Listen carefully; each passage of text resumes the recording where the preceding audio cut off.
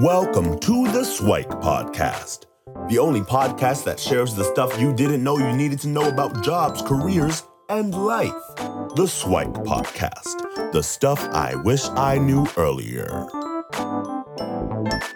Hi, everyone, and welcome to the Swike Stuff I Wish I Knew Earlier, the podcast.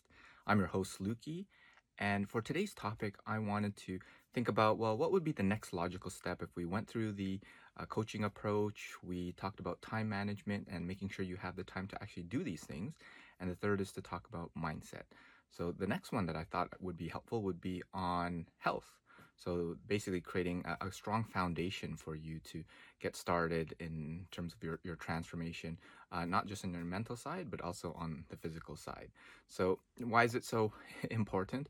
Well, I mean, if you're not taking care of things like your sleep, your exercise, nutrition, then it makes life and success and all those goals that you want to achieve a little bit more challenging to have. So I liken it to, let's imagine that you go through life and you have to do a cross-country journey. So you're going from one side of the country to the other side of the country, and you prepare yourself. But what they do is they give you a 20-year-old car. And most cars will run pretty well for about, let's say, 10 years of their life. But 20 years, then someone really has to do a good job in terms of maintaining it. So if someone changed the oil regularly, replaced all the parts, and took it through regular maintenance, then the car will probably still continue to run very well for the next even 20 more, 100 more years. But if they didn't, if they neglected it, they didn't wash it, they didn't do all sorts of things to maintain it, then it'll be a little bit more of a bumpy ride and a more challenging journey. So think about that when it comes to your health. So things like sleeping. So sleeping is very important, mainly because there's actually studies out there that says that lack of sleep is equivalent to being mildly intoxicated. So if you get less than, call it 6 hours of sleep a night, then you're going around being mildly drunk. So make sure that you're not operating any heavy machinery during that case.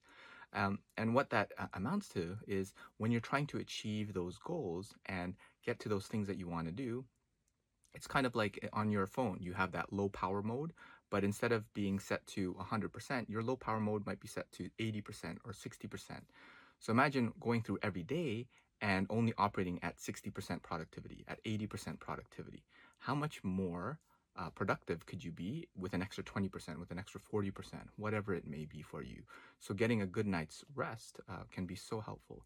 And the challenge with sleep is that people get used to it, right? If you're operating at that 80%, that 60% peak, you get used to it. So making sure that you actually allocate the time, which is why I encourage you for the model week, is to make sure you actually dedicate that time for sleep. The 7, the 9 hours, everyone is slightly different, but it's usually around that range for you to make sure you get a good night's rest. So when you have your sleep taken care of, then making sure you have some good exercise and movement around throughout your day. And it could be kind of anything simple for body weight exercises. So what I typically do is every day consistently, I will try to do some push-ups. I will try to do some crunches and sit-ups, some squats as well. And it might take no more than 10 minutes every day to do. But I do that consistently, daily, in order to make sure that I get some of that movement, that exercise. And there are studies that show that when you exercise in the morning, it helps with that sleep. So doing some of that, and depending on the type of person you are, you can do more cardio work, you can do more heavy weightlifting, because people are slightly different. So figuring out what it is that you need, but making sure to have some of that extra movement and exercise in your day. A couple of very quick things that you could do in order to add a little bit about that movement is to get off a little bit early. And what I mean by that, so if you're taking public transit, is to get off one stop earlier. And usually between stops, it's somewhere around 10 to 15 minutes, maybe 20-minute walk to get from one stop to another.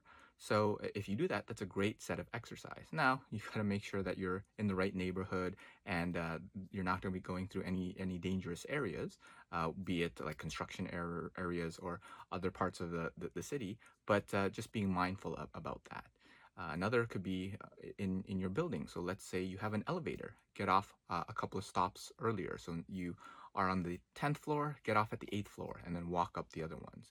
Or go down and get off on the second floor and then walk down 2 flights. anything to add a little bit more movement into your day. And it could be something as simple as that. And the last thing on the physical health part, well, there's a lot of things, but I'll close it off at your nutrition. So the food that you eat, and no matter how much exercise that you do, there's an expression that you can't outwork your mouth, right? So making sure that you have some quality nutrients that are coming in. And the simple guidance is to make sure it's real food, right? So thinking about the stuff that you eat, do you actually know where it came from? And not came from as in the grocery store. Like, do you know that it came from a tree that you picked it off of? That it came from the ground where you might have dug it out there? That it came from an animal in the wild, right?